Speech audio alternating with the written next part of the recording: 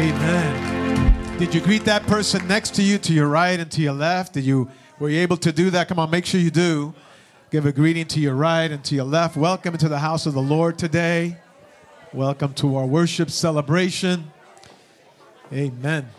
It's good to see you here today. Come on, look at your neighbor and tell him, I'm going to the beach later.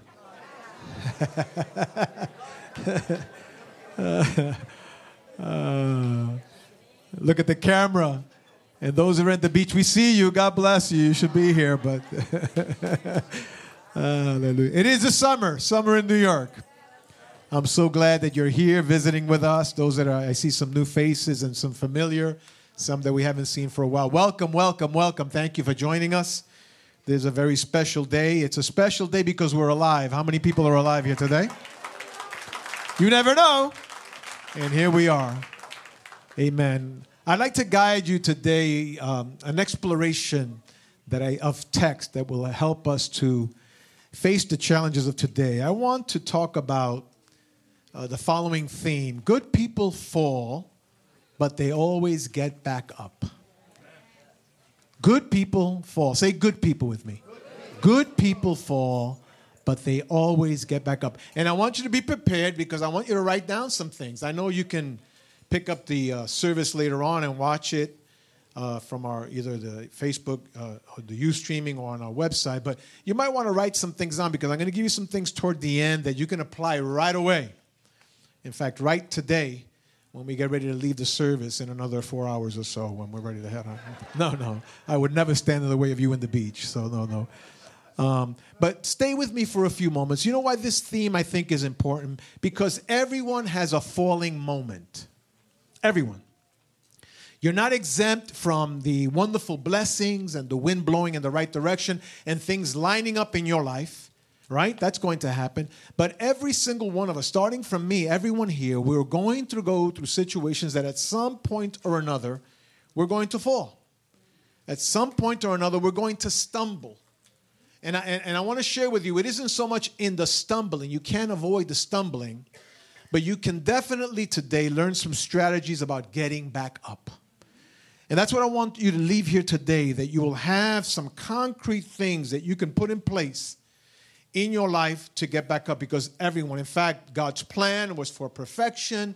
God's plan was for paradise, nirvana, whatever words you want to use. You look at how he created in the book of Genesis and how he prepared a garden and all of the things God had in mind. He created mankind with this ability to a free will to decide and make choices. And we know in Scripture, we see it clearly, how Adam's choice to disobey then really marked all of mankind from that point forward. But even in Adam's fall, God always initiated a plan of redemption, of getting back up. And I think too often we stumble and we fall and we stay down. And all I want to do today is to motivate you, first of all, to realize that stumbling moments are going to come. Mistakes are going to happen. They happen to everyone. But the key is not to stay down. I read an anonymous quote that says the following. It says, losers quit when they fail, but winners fail until they succeed. And that means keep going on and on. A very famous philosopher and theologian, Michael Jordan, the basketball player, he says the following. I failed over and over again in my life, and that's why I succeed. Powerful, right? Then Les Brown said another quote that I like very much in my research for today. He says, when life knocks you down, try to land on your back, because if you can look up, you can get up. That's so true. Try to land on your back. That's a different thing. And then Elizabeth Kubler-Ross, you may want to read some of her material about grieving and loss and all of that. But look at this quote that she has, Elizabeth Kubler-Ross. She says, the most beautiful people I've known are those who have known trials, struggles, loss, and have found their way out of the depths. And then this very weak philosopher that you may or may not know, which is me, this is the quote I want to give you today. It says, falling does not disqualify you, but staying down will. So we need to today garner the elements, the ingredients that we need to get back up. Everything from a failed marriage to losing out on a job opportunity, to perhaps not being able to achieve the milestones in life that family members and society has placed on us, or maybe by our own poor decisions and not popular choices that we've made, we're suffering the consequences of those. You do not need to stay down. You can get back up. Getting up is the key for us to be able to live a full life. Maybe the doctor gave you some bad information recently about your health. And perhaps, again, there's downsizing going on, or perhaps maybe you're losing your apartment, or whatever it might be. Problems are going to come. Discouraging moments are going to be part of our one of our companions through life. And it will not end while we're alive. But we need to have a strategy to get back up. And that's what I want to encourage you to do today. I'm using the book of Proverbs. Proverbs is one of the poetic books of Scripture, along with Psalms. And it's the way Proverbs works for the people of Israel is simply these are phrases and statements and declarations that they use to encourage each other in different times of their journey. We do it in life today. We always have a cliche or something that we use. And Proverbs is one of those books that allows us to be able to read little moral stories, little moral statements, little words of encouragement that'll help us get through. But I want you to look at with me. And I'm reading from The Message, which is Eugene Peterson interpretation of the text. So it's a vernacular that we can more easily understand. Proverbs 24, 15, and 16. Look at what it says through The Message. It says, don't interfere with good people's lives. Don't try to get the best of them. No matter how many times you trip them up, God-loyal people don't stay down long. Soon they're up on their feet, while the wicked end up flat on their faces. Very powerful, right? The way Eugene Peterson interprets this for us. But one of the things that's highlighted from the text is the following. I want you to see there that it is talking about good people falling. Not about bad people falling, or not about people reaping the consequences of their poor decisions. It's talking about good people.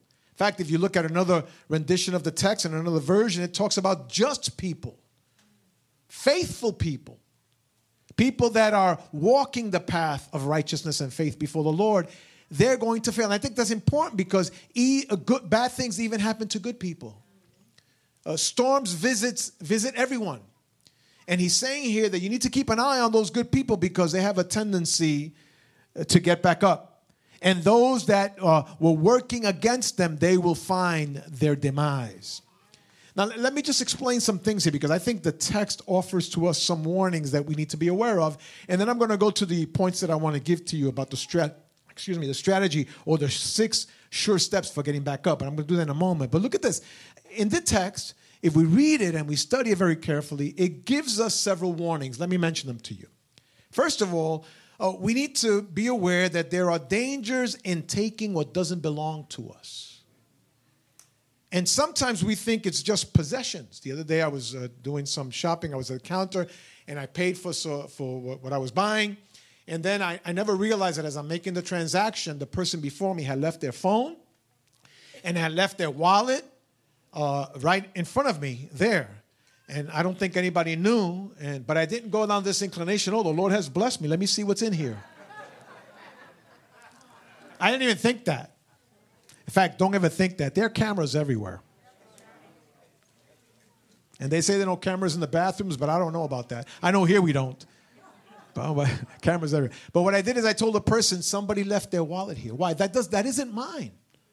It doesn't belong to me. And oftentimes we just limit taking what doesn't belong to us to possessions. Somebody left something behind. Oh, their loss is my blessing. Their loss is my gain. We need to start changing our mentality. I'm going to get that to you in a moment. But it isn't just about possessions. It isn't just about that person leaving their cell phone and leaving their wallet there. We see people or know people that take credit when they didn't do anything to get that credit. Whether it's at work, whether it's in projects that you're working in, whether it's in situations that you find yourself in life. Don't take what doesn't belong to you.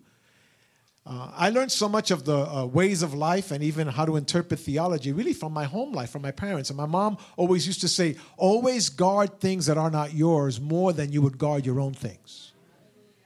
And church, we need to be careful that there is a danger in moving ahead and taking what doesn't belong to us, whether it's physical possessions, whether it's an idea, whether it's credit being handed out that you know you did not do anything to garner that credit, all of a sudden you're taking that credit. We need to be careful. There's a danger. We set ourselves up for failure when we do that repeatedly. I think there's another danger that sprouts out of the text that we've read, and that is the danger of being envious of someone else. And church, that's a very taxing way to live. When you're always trying to keep up with your neighbor, or getting upset, emotionally, intellectually upset, physically upset because someone else is blessed. Listen, don't sweat it. Your blessing will come in due time. Rejoice when someone gets a new car, when one of our singles is engaged to be married, when somebody bought a new house, when somebody moved. Can we rejoice in those kinds of situations?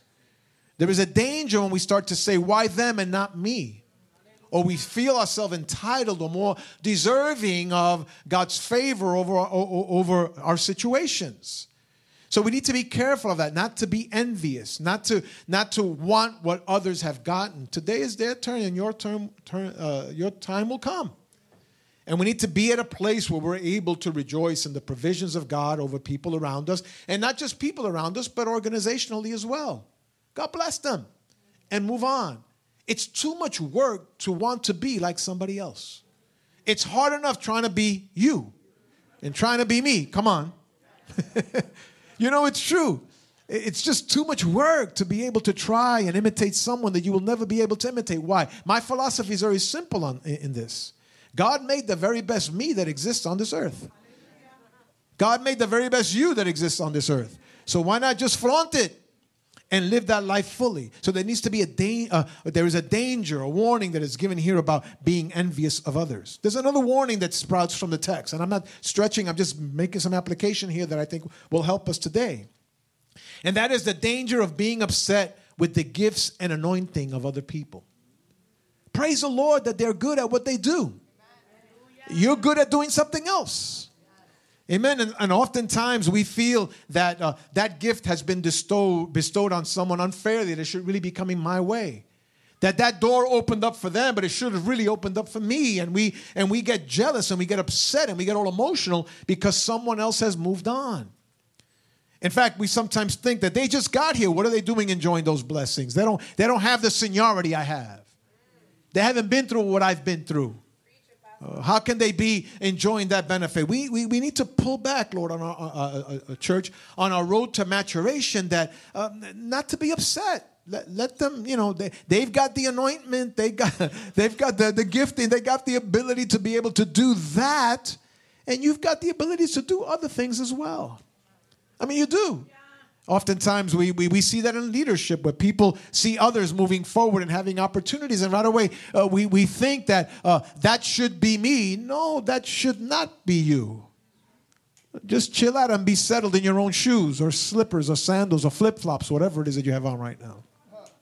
Just be settled in who you are and not get overly consumed by the way the Lord uses someone else, or someone else's gifting blossoms to the top and they're getting to places that you haven't been able to get. There is a danger, another danger, or another warning that's given in the text, in my opinion, and that is this danger on, you need to be careful on people that walk in obedience.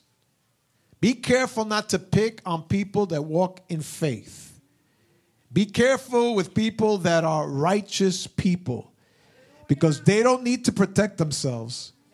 God, come on, protects them. The text renders this very clearly.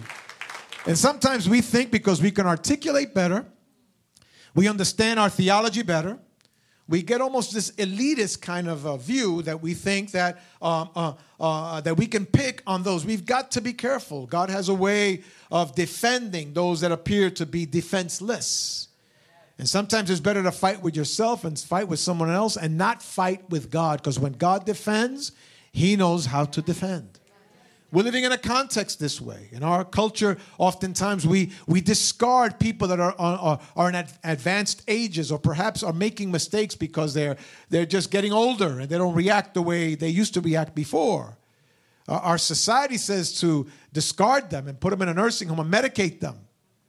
But we need to be careful, church, that those people were the ones that blessed you to the place where you are today. Those folks are the ones that got you to a place. They deserve honor and recognition. And I think culturally we need to celebrate those that are, and please consider me. I'm going to be here when I'm 80 or 90 years old, drooling on the side of my face. Just medicate me and let me sit in the first row there. Remember the way I helped you and blessed you and married you and counseled you and helped you get up. Come on, hallelujah. Maybe this is a self-serving point, but that's all right. Grant me some grace right now. There's a danger. And too often we pick on the wrong people. When they're walking as children of light, be careful. Hallelujah. There's a danger in picking on people that walk in their faithful obedience. There's a danger also, and we're talking about falling down and getting back up. Watch this now. We need to be careful, church, and this is another warning that sprouts from the text, that when people fall, we don't become agents of keeping them down. It has been said that people of faith are the unique army that kills their own injured. We need to be careful, church, because everyone makes a mistake, and today it's them, and I hope not, but tomorrow it might be you. And oftentimes we see this elitist push moving forward that, see, they got what they deserve. No, because we didn't get what we deserved. If we got what we deserved, there would be eternal condemnation, but God so loved the world that he gave. And allows us to be in relationship with God, with someone else. And someone is making a mistake right now. And someone has made a mistake. Or perhaps their life is being lived in a way that is not the life you would have lived today. But let's go back 5 years or 10 years ago and see how you were jumping and hopping and skipping and hollering in a different way. We need to be careful that we don't become agents of keeping people down. In fact, the true essence of the gospel, listen to me, the true essence of the gospel is not about singing pretty and about being able to shout and being able to build huge facilities and having wonderful programming. The true essence of the gospel is restoration. The true essence of the gospel is preparing a platform for people to get back on their feet. That's the true essence of the gospel. And when they can, to be agents to help them get back on their feet. In fact, I started my commentary today with talking about God's creation in the book of Genesis, and Adam fell. But as soon as Adam was disobedient, didn't God the Father begin a plan of restoration for him? That has continued even through the ages up to this day. And church, we need to be careful and be weary not to be an agent to keep people down. Yes, people make mistakes. Just like you and I will. But let's not be elitist to think that they can't get back up. In fact, I'm going to go a little bit further. God is in the business of fully restoring people. Fully. Listen to me closely. That means you were up here. You made a mistake. All of a sudden, the people or the system or the structure will only allow you to be restored right here. No, God is in the business of full restoration. So no matter how horrible your sin, no matter how horrible the failure, no matter how bad the fall has been, in due time, God will allow for full restoration. Come on, you should say hallelujah or amen for that one. That's what God is about. And we as a church need to look at that because people will fail. We will fail. But there is a danger in keeping people down. But let me give you the 6 steps. 6 steps about getting back up. If you apply this today, you're going to be in tremendous victory. You'll walk out of here with a skip in your step. Amen. 6 steps. The first one is, listen, number 1, don't wallow in your injury. Don't wallow. The injury happened. Grow up, stop looking at the scar, and move forward. I told you a story years ago when I was in 1967. I was working in a grocery store on Madison Street, all the way down Madison Street in Market. It's not there any longer, but it was there. It was there. And I was making $5 a week, slicing salami, making sandwiches. Yeah, that was a lot. And my mother told me $5 a week, you have to give 50 cents as tithes. That's how I learned how to tithe. I'm going to say it again. That's how I learned how to tithe. I'm going to say it again. That's how I learned how to tithe. And in the middle of slicing salami, I sliced my finger. I wasn't a good salami slicer. And so I sliced it all the way to the bone, straight clear to the bone. And I ran home, a little kid. I don't know how old I was anyway. I ran home and I said, Mommy, don't cry. She wasn't crying. I was the one crying. Don't cry. Don't get nervous. I was the one that was nervous. It was clear the bone. She took me to the hospital. They took stitches, right? It was horrible. It was the worst. And of course, I'm magnifying it several times. It wasn't all that. But for me, heart transplant. And the bone was, the cut went all the way to the bone, severed my nerve. In fact, I was supposed to go in for surgery. Till this day, that's 1967, till this day, this part of my finger here is completely numb. I have no feeling here. This is before I learned how to play the guitar, piano, organ, before I became the music minister here in this church. This is before. So even with your injury, God can still restore you fully.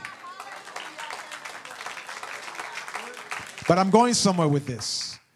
There has to come like right now, I'm feeling the pain of the knife going through my finger. I'm feeling the discomfort. I almost want to put my hand and go, put it in my pocket. Don't shake my hand because it's going to hurt me. Because I'm talking about it. Sometimes we need to stop talking about, they hurt me. They let me down. They try to destroy me. It happened. But number one, if you want to get back up, stop wallowing in the injury. Stop wallowing in my finger got cut. Stop wallowing in that they stopped me from moving forward. Stop wallowing in that they took my promotion. Stop wallowing that they took my future husband or wife. Stop wallowing that they took my apartment. Somebody dropped me down on the list. You know why? Because it's not helpful. Right now, pray for me. I feel pain. Because I'm talking about it. Stop talking about it. Stop Facebooking about it and texting people about it. And sometimes things happened 5-6 years ago, and we live them daily. We get up thinking about it and go to bed thinking about it. We see the face of the person that hurt us. We see it in front of our faces all the time. That's going to deviate you from what God wants to do in your life, and it's going to stop you from getting back up. Come on, put your hands together as I clap offering for the Lord for a moment. Number two, so the first one is stop wallowing in the injury. Number two, resist the aimless blaming of others. They did it, it's over. Sometimes we blame people. In fact, we keep the person alive. They're long gone. They passed away. Somebody hurt you when you were 3 years old, 4 years old, or whatever. And they're gone already. The teacher has gone on. Somebody in school said something that injured your emotions, and we're marked by it. And all of a sudden, we keep that thing alive. Resist the aimless blame. At the end of the day, own up to what you have. Own up to it. One of the things now that the White House staff is trying to convince our president is to stop making references to the previous administration. Right? That's what they're telling him. I think it's a wise counsel. We need to pray for our president. I pray for his heart almost every day. I really do. And pray, and they're trying to get him, because why? Every time you reference back, you stop moving forward. But wait, before we do the same thing. We're still referencing things that somebody that broke your heart. You went out with somebody. You thought that was it. It was going to be a knight in shining armor, and you were a teenager, and you were madly in love, and boom, boom, boom, boom, boom, and here you are today, a little bit older, but still living back then when you were 13. We need to stop blaming people. We need to own what we own and just move forward. Imagine if I got up here. I'm the fourth pastor of this church, right? And it's 65-year history. I'm the fourth pastor. Imagine if I stood here and every Sunday I'm talking about the mistakes that pastor number 1 made, pastor number 2 made, pastor number 3 made. You would stop coming. At the end of the day, you have to just own what you have and resist that endless cycle that gets you nowhere of blaming others for your plight. We need to move forward. You know, everything, even culturally, I have the wrong last name. I am the wrong color. No, you got to stop that. Stop that. Make your life, grab a hold of what you have and get yourself going. Otherwise, you're just spending energy on talking and blaming situations that are not going to help you any longer. Just move forward. Just move forward. Number 3. First one is don't wallow in the injury. Number 2 is resist the endless blaming of others. Listen. Number 3 is powerful too. Feed yourselves with images of our hopeful tomorrow. We are living, and I think we heard this in the prayer before, we are living in probably one of the most dangerous times in our world. I said a few weeks ago, and I want to repeat today because we need to pray. Right now, we are closer to a nuclear war than we have been in anybody. Most people living here, because you're too young to remember World War II and what happened. Huh? Except historically. We are closer to that. This morning, I just read that North Korea has everything set, ready to go. And you've seen what this country is saying in defense. If you so much as there, the game is on, right? That's one of the generals said, game is on.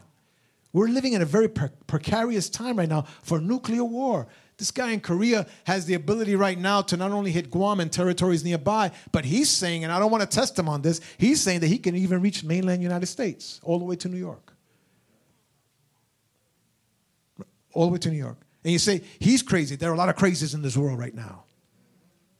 Right? We're living so close to one. I want you to keep that in mind because we need to pray. I believe, I haven't heard this repeated. Sometimes I think I'm so alone. I believe that this world is being covered by this demonic force of deception that even good people are saying that everything is all right. No, everything is not all right. I believe there's a cloud, there's a demon of deception that has been released from the pits of hell that is covering this entire world right now, this country. And people, what was wrong last year, all of a sudden we're accepting it as right. What was totally off the wall 3 days ago, all of a sudden is acceptable. I believe it. And not only politically and socially, culturally, economically, but also even theologically, even in the church. Even in people of faith, we're seeing it happen, right? But I refuse to say it's over. Because I serve a mighty God. And when there's darkness covering the land, there is a light that can penetrate that darkness. That's what I want to get to.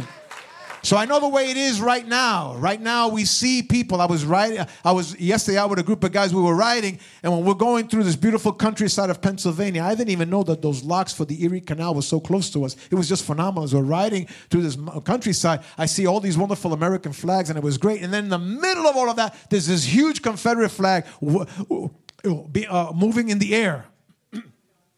And I looked at it and I said, let's get out of here.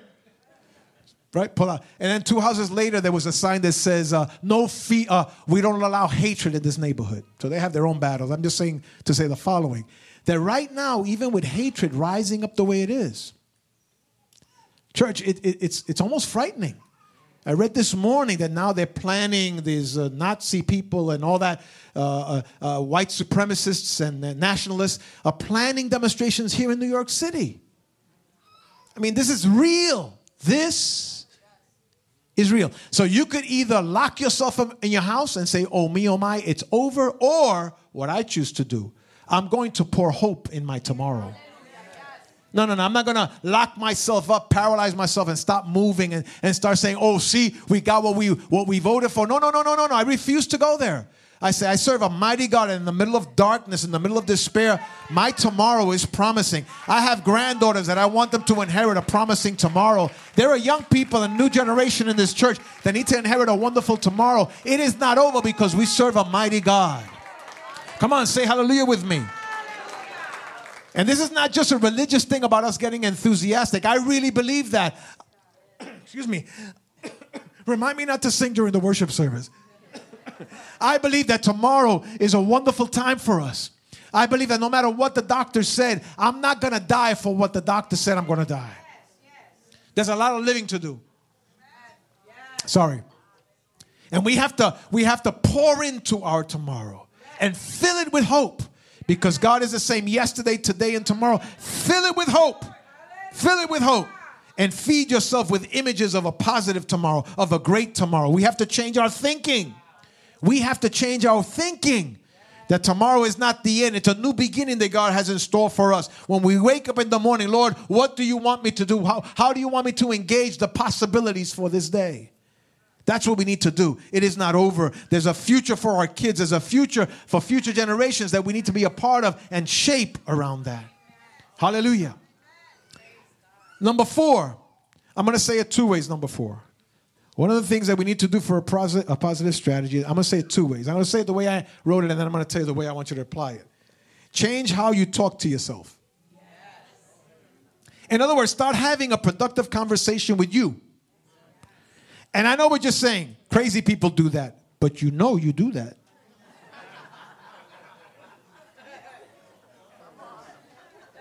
Yes? Is there an amen now? So I'm just stating the obvious.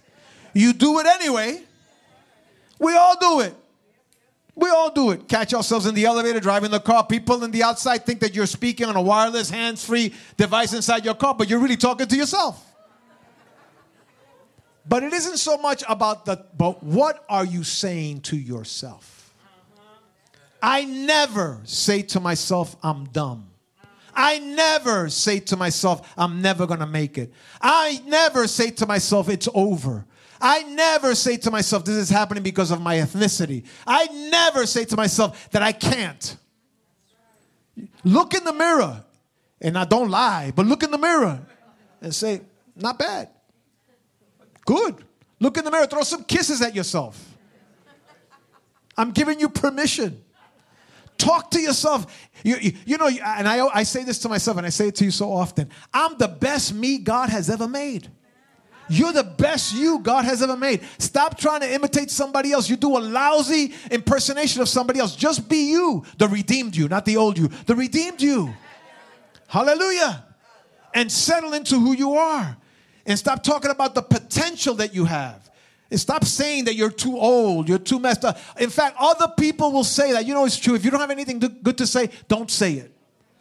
Oh, that's a wonderful dress, but you look kind of a... Say the first part, don't say the second part. That hair looks wonderful on you, but you've put on some mileage on there. You know, you've got some wrinkles. Don't say the second part. Other people that don't like you will say that, but don't say that about yourself. Get up there and say, I don't have too many wrinkles. There are not too many gray hairs. You're not lying to yourself.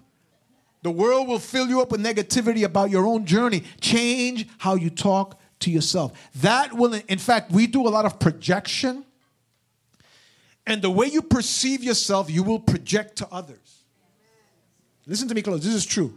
You will. There is an intrinsic part of us that exudes what's going on the inside. So if you're always negative, if you're always a cup half full kind of person, whether verbally, intrinsically, or explicitly, you will exude what you are on the inside.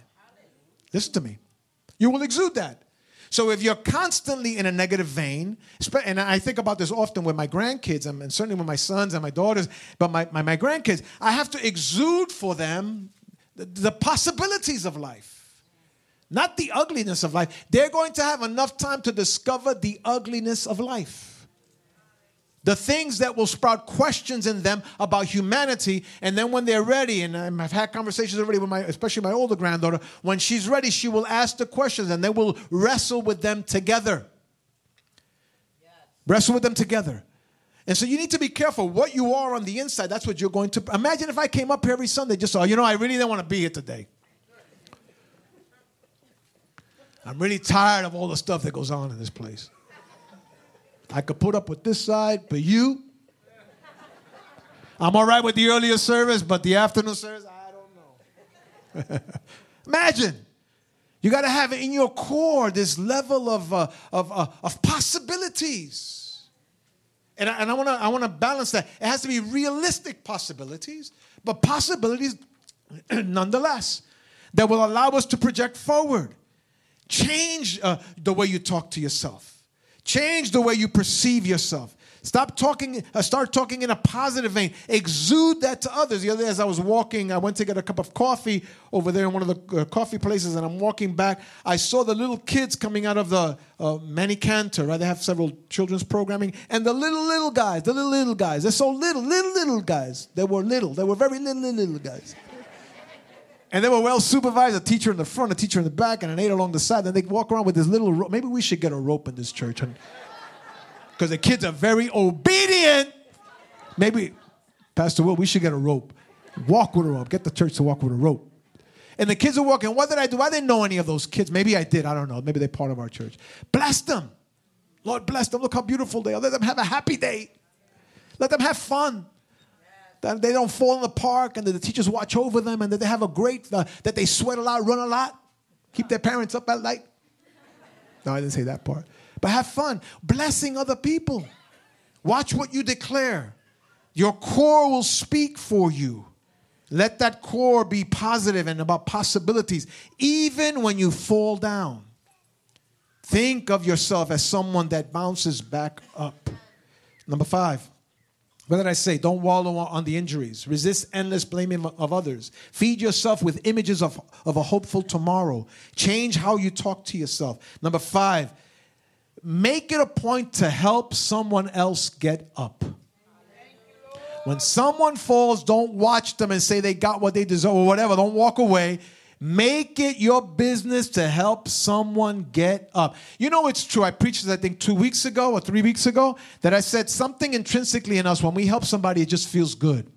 Even when they don't ask for it, even if you think they don't deserve it, whatever. But when you hold the door for someone, when you help them across the street, when you do something for somebody, you just feel really good inside. You just feel really good. I was walking the other day. I had to go somewhere. I didn't want to take the train. I didn't want to take the car. The weather was nice, and I needed to walk. So I just walked over there. And on the way walking over there, this guy, and what I did is I was walking over there, but I had a plan. And my plans are following. On this side, I wanted to get some coffee on the way. You know, it's just something very New Yorky.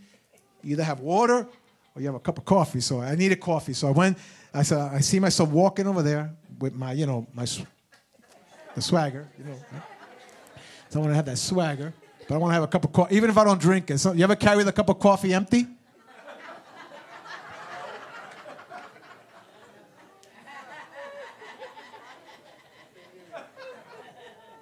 Just looks cool. Anyway, so I put $5 in my pocket. Coffee is expensive. I had a $5 here. I said, I'll have $5. That way I don't have to go through my wallet, because it is New York after all. Don't want to pull my wallet out. So $5 here. And I put $1 here just in case somebody says, Mister, can you help me? Right? So $5 here, $1 here. I'm my swagger. So I'm walking. This guy came over, and I just sensed, and I know you don't need to unpack this for me, I sensed a level of sincerity in this gentleman that came up. He had a crutch, and he's walking my way, and he looked pretty well put together, but, it was early in the morning. He probably had some, I don't know, I just had this sense that this guy really needed some help, He's walking over to me, and he says to me, Mister. And I looked to him, and he says, I'm a veteran. And I told him, you don't have to say anything else. You don't have to say anything else. And I was moved by him, so I put my hand where the coffee money was.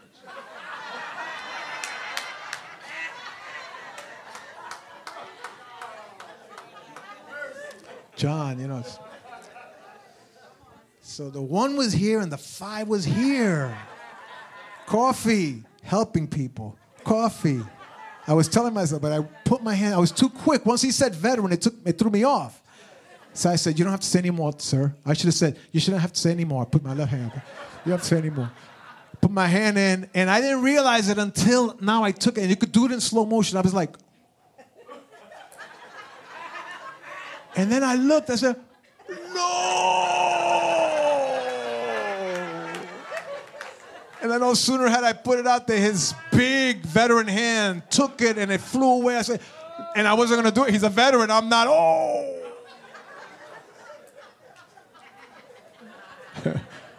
Don't judge me. The point I want to make is this. I'm using that to get your attention. It felt so good. Didn't have my coffee, but it felt so good. Went in the wrong pocket, but it felt so good. The man thanked me, and I just kept on walking, right? My point is, church, in that small story was to pull you back in. There's something about helping people, and I'm not even talking about money. Just being able to help someone, understand the application that they're filling out. It's in another language. Helping someone through a door. You see in the subway, a mom walks in or a senior citizen comes in. Don't let them stay standing. At least offer it. Even if they say no, offer the seat. It feels good. In fact, don't even offer it. Just get back up. Get up. Get up. Holding the door for someone. And you say, yeah, but people don't deserve it. What do we deserve? Well, and that's been a lesson to me. What do we deserve? Oh, they don't say thank you. How many times have things been offered and we don't say thank you? So it isn't just money. It's in helping other individuals and in being a blessing and helping someone get back up and just helping individuals here in the church and people around us. Don't look at the new folks coming in as they just arrived, or look at the way they are. It's their own choices. That's what. No. Can we be a vehicle to help someone? Can we be a networker? Maybe you can't, but you can help somebody by connecting them with the right person. I've said this here often, but every job I've had, I've been in this church since 1965. And every job I've had, I drove an ambulance in the 70s. I worked in a warehouse back in, I don't know what year it was, back in Brooklyn, driving one of those high-low things, unloading tractor trailers. I did that kind of stuff. And all the way, even the work that I had in Wall Street, every single job that I've had was somebody in the church says, I know somebody, just go see somebody else. Can we do that? Rather than we size up and say, I don't know if I want to recommend. No, there's some people you can't recommend. I understand that. But my point here is be open to help someone else when you're down, not when you're up. It's easy when you're up. It's easy when you're riding high. But when things aren't going so well, can we help someone? Then the sixth and the last one I want to mention to you right now. And that is, and I learned this from my wife. I didn't learn this from Scripture. Number 6, I learned it from her. What am I supposed to learn from this situation? Deconstruct the falling down. Dissect it and try to discover where am I to learn from this journey that I've just gone through. I don't like wasted things. Even the trials, I want to be able to garner a lesson. And I believe in everything that we go through in life, there are lessons to be learned. And something was denied to you, or you were bypassed by something, or the promotion didn't come your way, or the timing is off, or whatever it is you were going to get. Try to learn it. And I've learned the following, that every time I've gone through a storm, the Lord's been dealing with my character, my temperament, and my personality. That it isn't so much about the things that I can now hold on to, but rather the Lord is making me and reconstructing me, if you will. And we need to get to a place where we strive to learn from the experience. Why did I fall? What did I learn from my fall? Who did I hurt? Could I have handled it a little bit different? And I think when we start going down these paths of dissecting these situations in our falls, when we make mistakes, we're only going to be stronger. Let me recapitulate real quickly. Don't wallow in the injury. Resist the aimless blaming of others. 3, feed yourself with images of a hopeful tomorrow. 4, change how you talk to yourself. 5, help someone else get back up. And 6, learn from the experience. Let me close with a few scriptures that I think will help us. And with this, we'll close, and then I want you to listen to I'm going to call you up to pray, and we'll listen to Donnie McKirkland bless us through a song. But listen to these Psalms. I have a couple of verses I want to show. A few, not a couple. Psalm 145:14 says the following. The Lord helps the fallen and lifts those bent beneath their load. Psalm 145:14. Psalm 146:8 says, the Lord opens the eyes of the blind. The Lord lifts up those who are weighed down. The Lord loves the godly. Psalm 118:13. This is powerful. I may have to read it a few times. Psalm 118:13. He says, I was pushed hard so that I was falling, but the Lord helped me up. See, there's intention of knocking down. There's intention of keeping down. I was pushed hard so that I was falling, but the Lord, sometimes it's only the Lord. It isn't your godfather, godmother, compadre, comadre, whatever it is, auntie, uncle. It's the Lord that comes in and rescues us. Psalm 118:13. 2 Corinthians 4:8 says, we are pressed in every way, but not crushed. We are perplexed, but not in despair. We are persecuted, but not abandoned. We are struck down, but not destroyed. Look at what Ecclesiastes 4:9 says. 2 people are better than one because they have a good reward for their hard work. If one falls, the other can help his friend get up. But how tragic it is for one who is all alone when he falls. Ecclesiastes 4. And then let me close it out with Micah 7:8. The prophet Micah says, don't gloat over me, my enemies. For though I fall, I will rise again. Though I sit in darkness, the Lord will be my light. That's powerful. Don't gloat over me, my enemies. Don't gloat over me. For I will fall, though I fall, I will rise. And I want to encourage you today. You're going to get back up. You're going to get back up. You'll get back on your feet. It was a huge blow. You went back to the compulsive behaviors. You fell back on your old ways. Yes, absolutely right. No one else pushed you. It was you. But you will get back up. There was a horrible storm in your home. You will get back up. There was a powerful economic blast that hit you. You will get back up. Depression overwhelmed you, but you will get back up. Why? Because God is going to be your defense. Good people fall, but they always get back up.